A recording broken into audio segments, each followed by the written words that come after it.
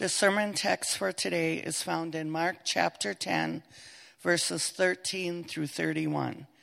You can find this passage in the Blue Pew Bible on page 1540.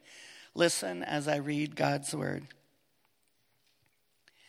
People were bringing little children to Jesus for him to place his hands on them, but the disciples rebuked them. When Jesus saw this, he was indignant. He said, "Let the little children come to me, and do not hinder them, for the kingdom of God belongs to such as these. Truly, I tell you, anyone who will not receive the kingdom of God like a little child will never enter it." And he took the children in his arms, placed his hands on them, and blessed them. As Jesus started on his way, a man ran up to him and fell on his knees before him. "Good teacher," he asked, "what must I do to inherit eternal life?" "Why do you call me good?" Jesus answered. "No one is good except God alone. You know the commandments.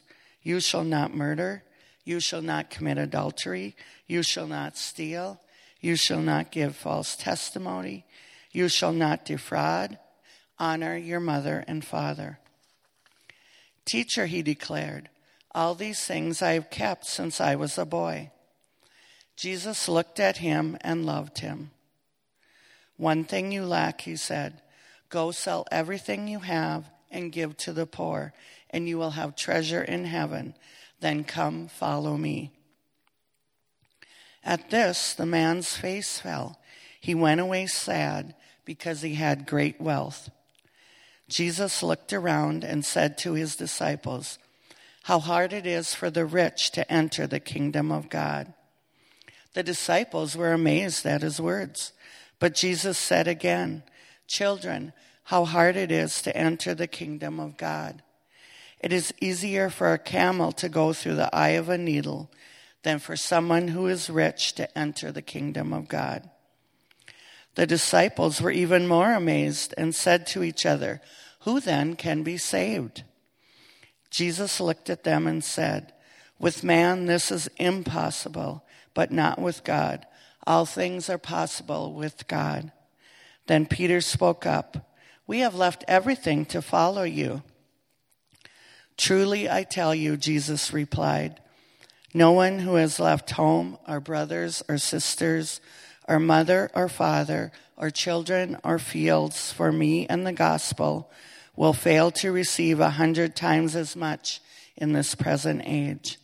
Homes, brothers, sisters, mothers, children and fields, along with persecutions, and in the age to come, eternal life. But many who are first will be last, and the last first." Here ends the reading.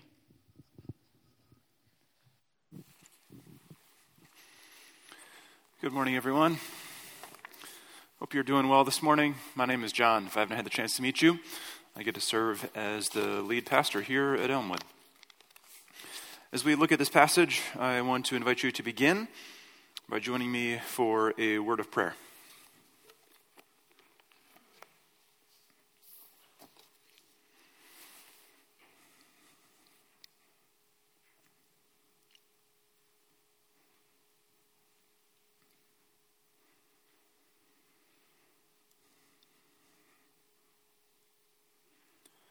God, we give you thanks that you are unchanging.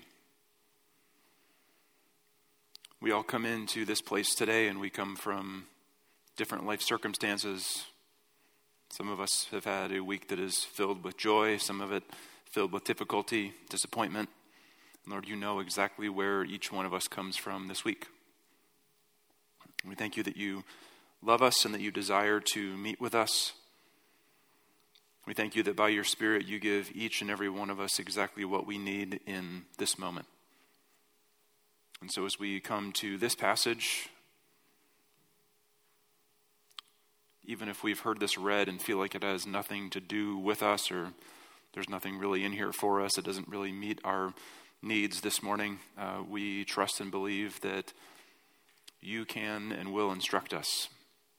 And so we pray Holy Spirit, that you would be at work among us now. We ask that you would help us see what's here, that you would help us to see and believe the gospel and trust Jesus and leave here changed people. We ask it in his name. Amen.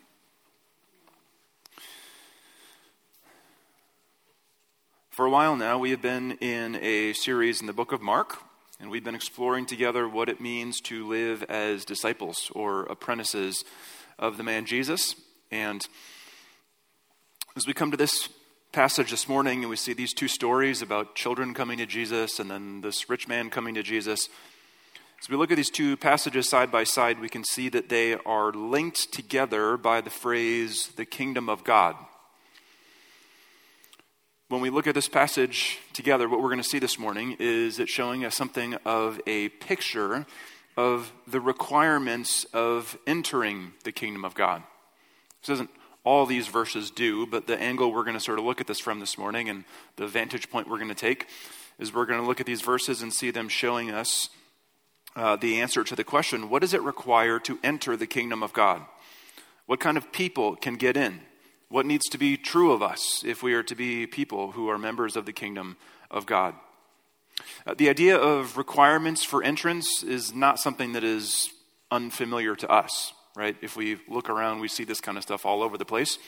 Just the other week, our family was at the Wisconsin Dells, and as we were going around the different activities in the water park, there were some that were specifically designed for small children, and then there were some that had the sign that said, you have to be at least 48 inches tall to ride, the Hurricane. Or if you're not that tall, you have to be accompanied by an adult if you want to ride the Mammoth slide. And so there was requirements for entry into those different activities. If you are maybe wanting to take part in an AP class, there's likely some sort of requirements that are there for you, an AP entrance exam you have to take to demonstrate that you have what it takes to survive in that particular class. Colleges, right? If you aspire to go to Harvard University and your GPA is 1.8, don't bother submitting an application, okay? Because you know that the requirements to get into a college like that are quite steep. When you submit a resume to any company, in a way what you're doing is you are giving a kind of proof that you are qualified to enter. Because every single one of those job postings has requirements and expectations. And so if you're applying to be a software engineer and you went to technical college for plumbing, probably not a good fit because you don't meet the requirements to enter into that specific position. There's all sorts of places where you can't get in unless you are a certain age.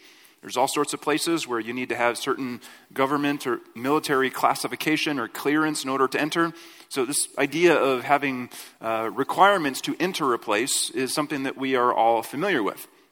And so we're going to think this morning about what does it require to enter the kingdom of God.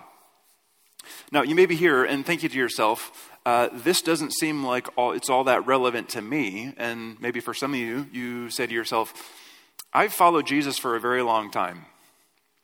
And I am already a member of God's kingdom, so why do I need to hear a message about what it looks like and what's required of me to enter the kingdom of God? I'm already here. Part of why this is important for us is because what we see here is not only the kind of people that we need to be just to enter, but what we see is what kingdom people are like. So these entrance requirements are not just you don't just move on past these things once you get into the kingdom of God. These things that are required for your entrance into the kingdom of God are the same things that will characterize our lives more and more deeply as we follow Jesus. And so for all of us, no matter where you are in your spiritual journey, in your walk with Jesus today, there is something relevant and important for you in this question: what does it require to enter the kingdom of God? So let's look at both these passages and see the answer to that question. And the first answer we see as Jesus welcomes the children is we see that entrance into the kingdom of God requires a recognition of our complete dependence on God. It requires a recognition of our total and complete and utter dependence on God for all things. So in this scene, we see parents, we see people are bringing their children to Jesus so that he could lay his hands on them and he could pronounce a blessing over them. This is something that for us in our modern context, we don't really have much of a category for this kind of thing. It may seem sort of unusual to us, the whole idea. But this was something that in the first century world, and the Jewish community in particular, and even before that, this was a very common thing that people would do, is they would seek out a religiously prominent person in the community. They would seek out a well-known or a great teacher or rabbi, and they would bring their children to that person so that that person could pronounce a blessing on their child. And so that's what we see the disciples, we see these people doing here. And of course, we're not told how many people are coming.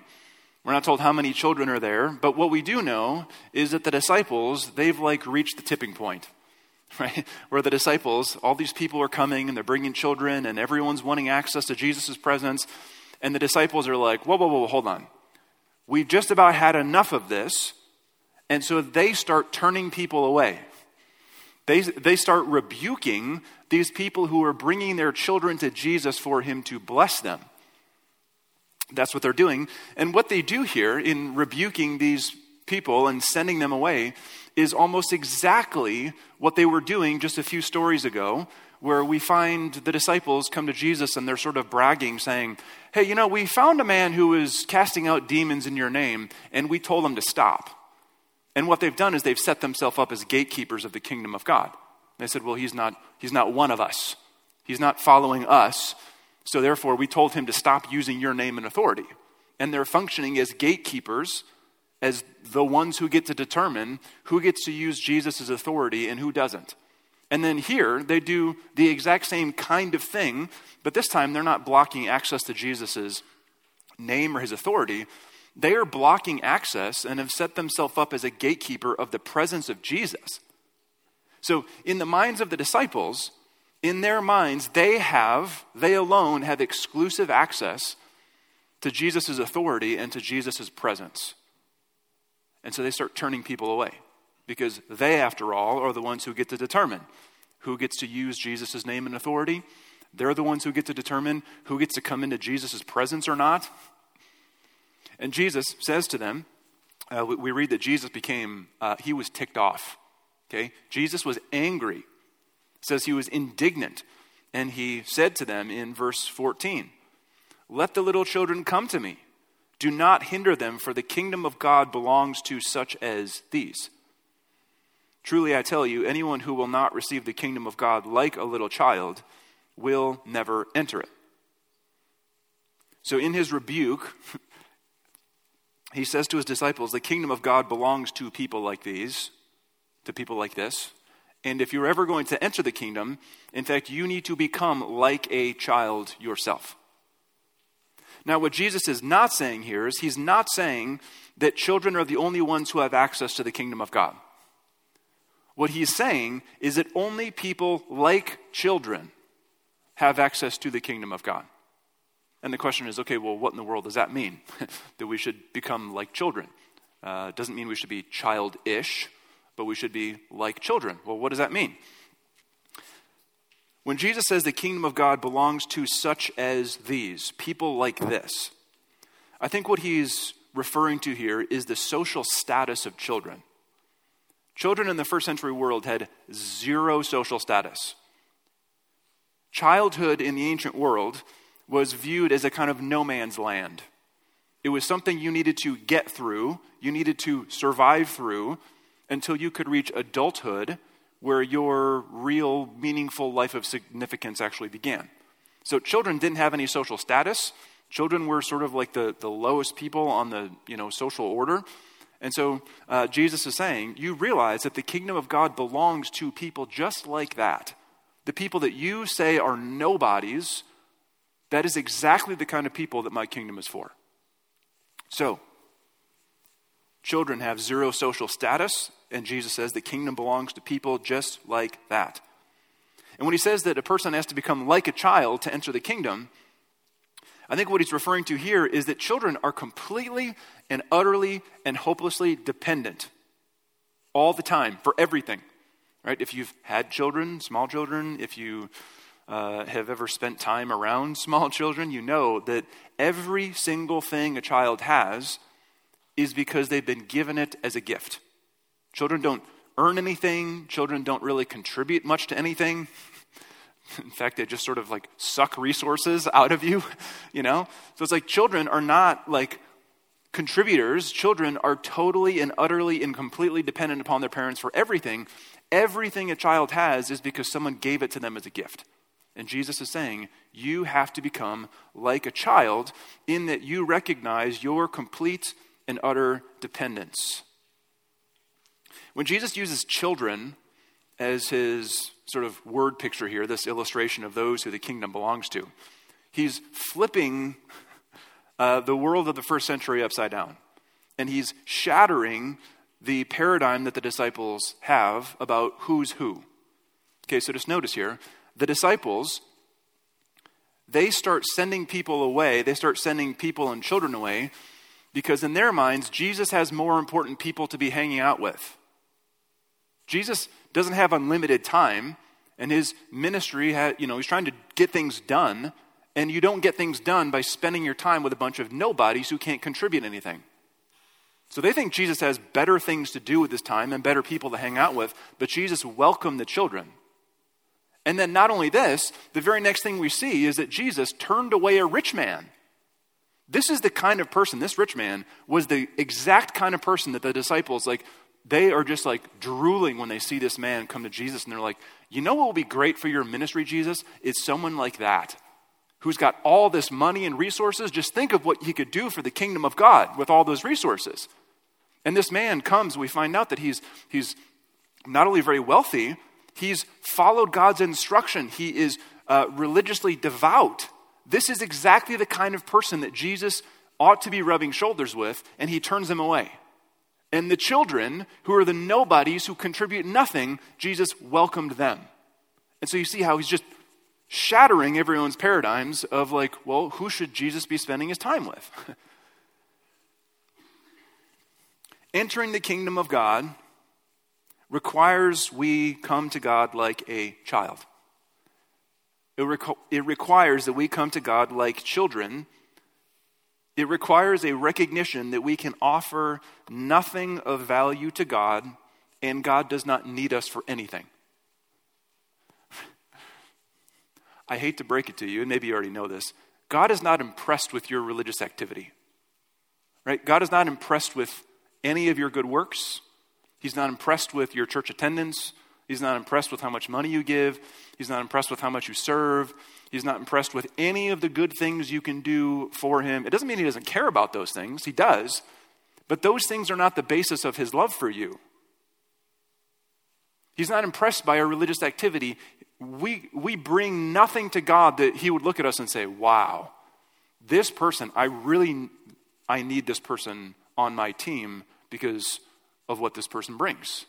None of us have anything to benefit God or his kingdom in and of ourselves. And more than this, God himself does not need us for anything.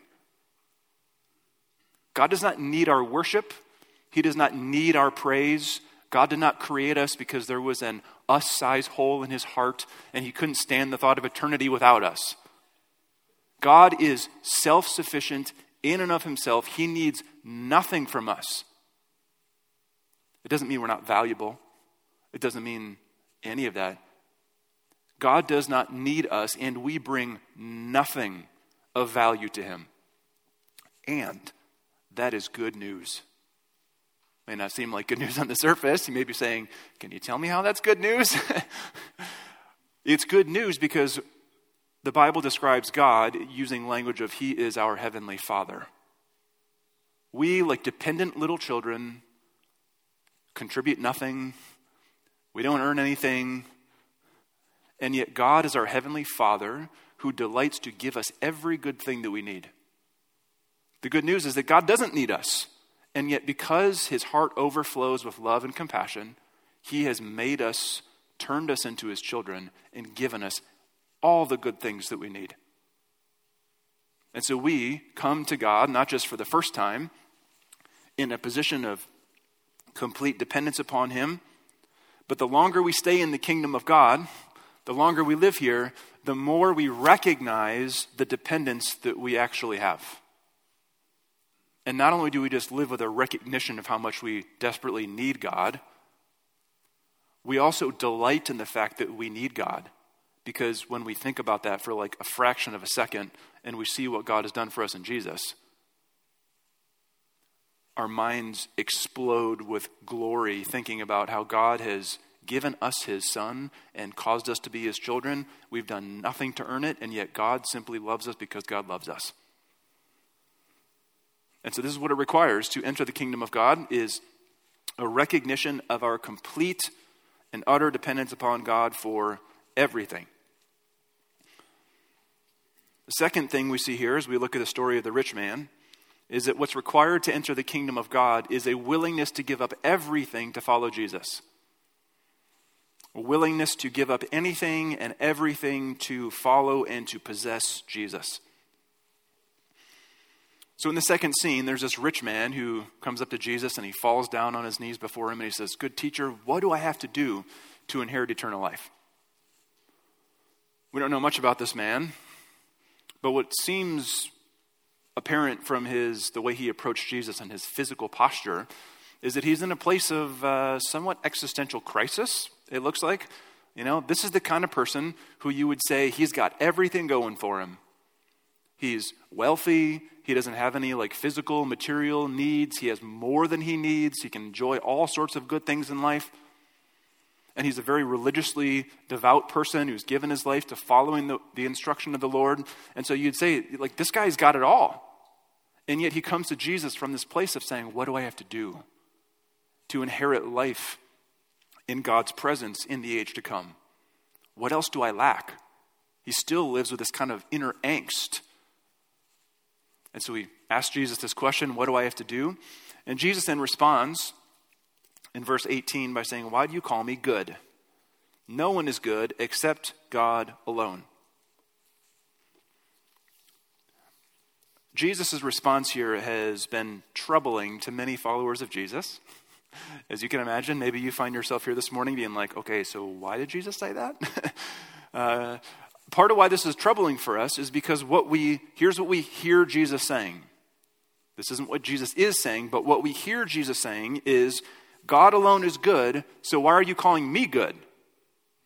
And what it appears on the surface is it looks like Jesus is rejecting the title of good that he knows belongs to God only.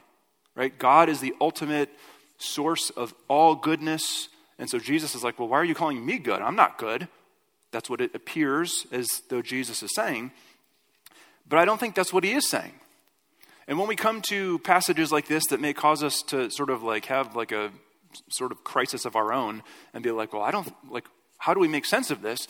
The two options are either we can throw out everything we know the Bible says about Jesus, bad choice, or we can say, there's something else going on here that I just don't understand, because he can't be saying that he's not God, right? So let me just give you my best attempt at sort of understanding what's happening here. Jesus in these verses, he's not denying his divine identity. What he's doing is he's probing into this man's notion of goodness. So notice how Jesus didn't stop by saying, why do you call me good? Only God is good. He went on to say, you know what the commands are. And he lists all these commands from the 10 Commandments, from the law of God.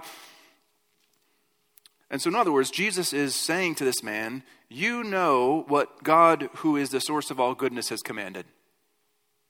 And so he's probing into this man's definition, his notion of goodness, and he's actually setting him up for what he's going to tell him that he lacks, by getting this man to recognize and to just own the fact, yeah, I've done all the things.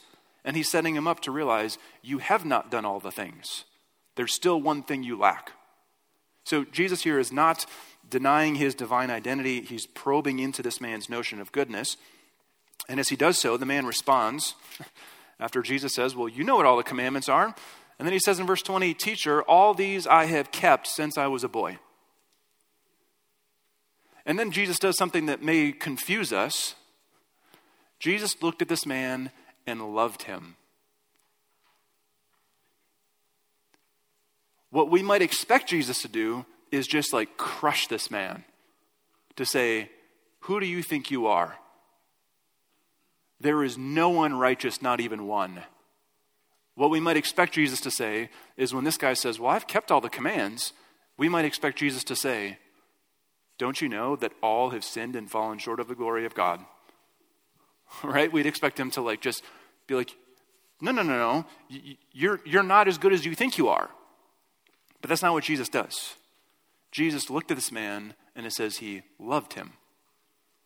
And part of the reason why this might be puzzling is because our assumption when we read this man say, I've done all the commands, is we assume that this man is claiming he's basically lived a sinless life. That's not at all what's happening, right? So God gave his instruction where he says, here's all the commands that you're to follow. Here's all the ways that you're supposed to live in obedience to me. Within his instruction, he gave provision for when you fail, here's what you do to make the relationship right. And so when he says, I've kept all the commands, he's not saying, I lived a perfect life. What he's saying is, every time that I've known I've failed, I've gone about making reconciliation with God the way that God told me to do it in his instruction. So he's saying, I followed all of God's instruction to the best of my ability for how to live and then made it right when I didn't. So that's what he's saying. He's not claiming to have lived a sinless life. So that's what he's identifying here.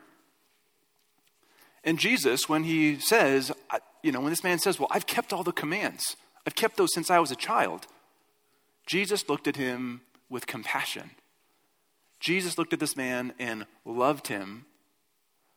And my suspicion, I don't have proof of this because it's just in writing, but my suspicion is that Jesus spoke to him very compassionately and looked at him and basically said, you're on the right track. But there is one thing you do lack. You need to liquidate all of your assets and give the money to the poor and then come follow me. And when Jesus gave that instruction to him, you could see his body changed. And maybe inside he was thinking anything but that. His face fell. His demeanor totally changed. And he walked away from Jesus sad and chose not to follow Jesus.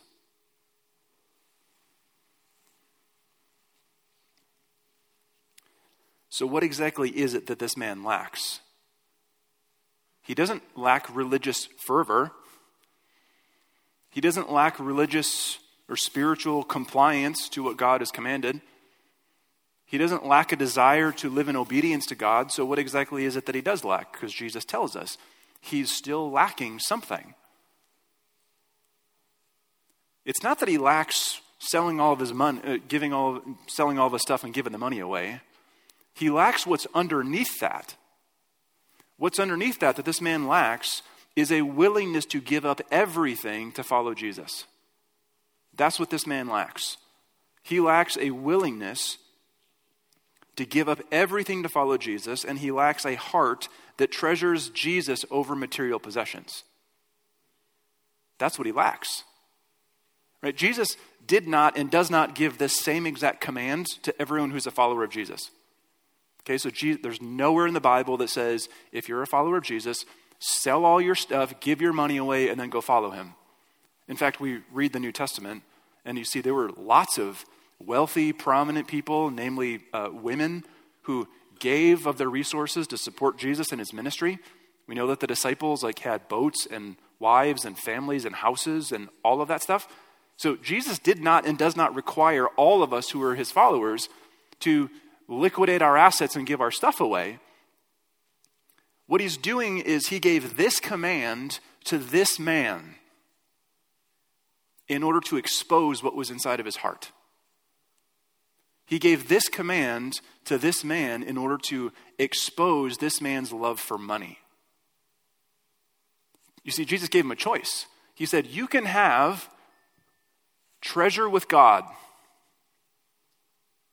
or you can have material possessions. And he made the wrong choice.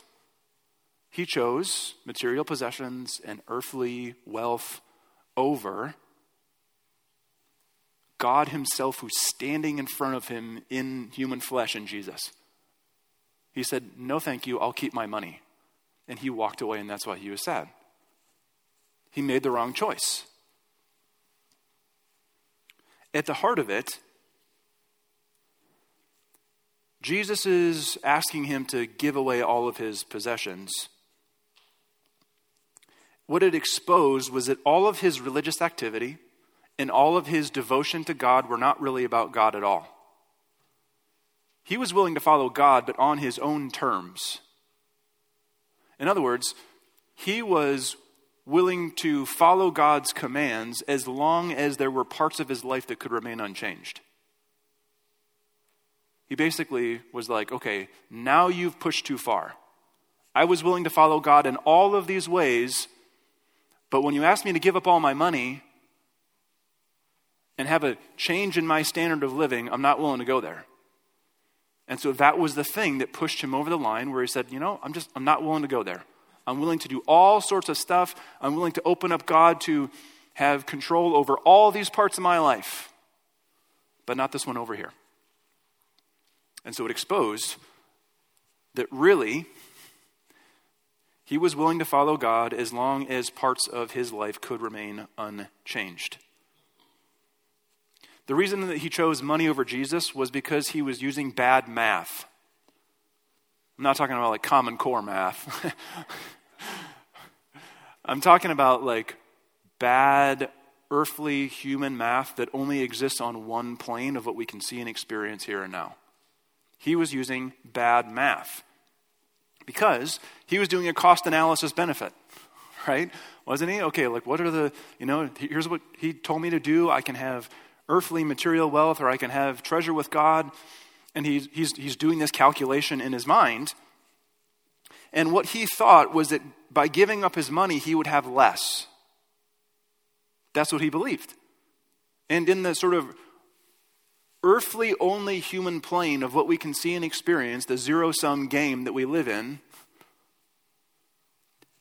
that way of thinking, yeah, he was right. Giving all my money away means I have a life of less. But in God's economy, the way that you find your life is by what? Is by losing your life. He wasn't thinking in terms of kingdom economics or kingdom math. He was just looking at what's in my pocketbook, and if I give this away, I'm going to have less. And Jesus is like, sure, you'll have less material wealth, but you know what you will have? You will have God himself, and you will have treasure with God. Maybe you do have less material possessions. Maybe your life is less comfortable. Maybe you can take less trips or vacations or do the things that you really like to do with your money. Maybe you have less of those things, but you're storing up for yourself a different kind of wealth altogether that is so unlike the pieces of coin and paper that we deal with down here. Saying you are building up treasure with God. You're building up treasure in heaven. And so because he was using this faulty math, he made the wrong choice.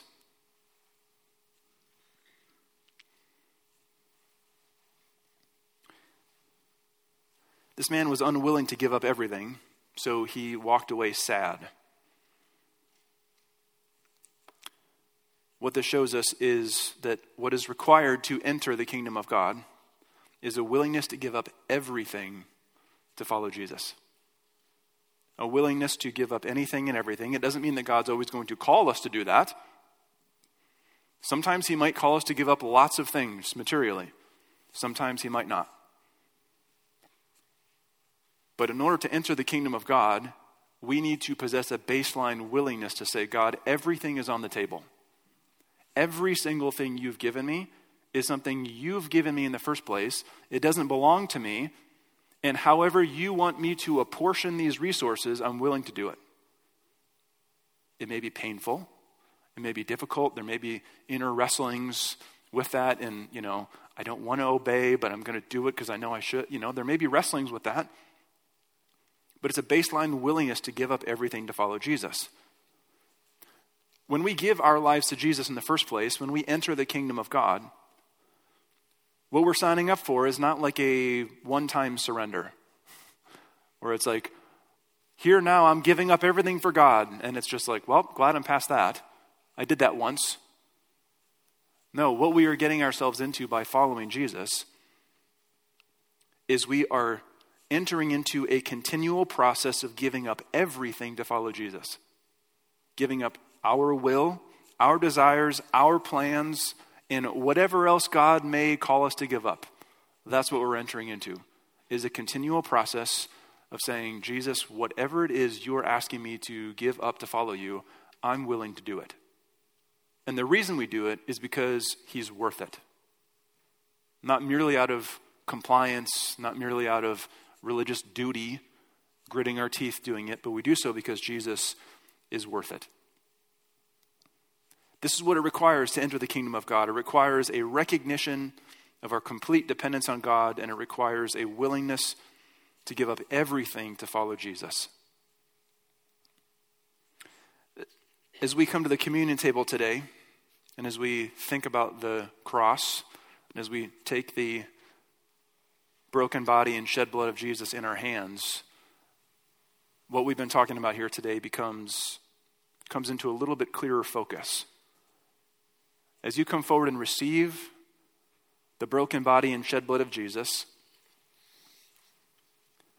you are coming forward in recognition of your total dependence on God, that you need him for everything. What the cross shows us and what the communion table shows us is the lengths not just to which God was willing to go, but the lengths to which God had to go in order to accomplish our salvation. Because our hearts are corrupted by sin and we're tainted by idolatry to the core of our being, we could not be saved merely by good advice. What we need is a changed heart.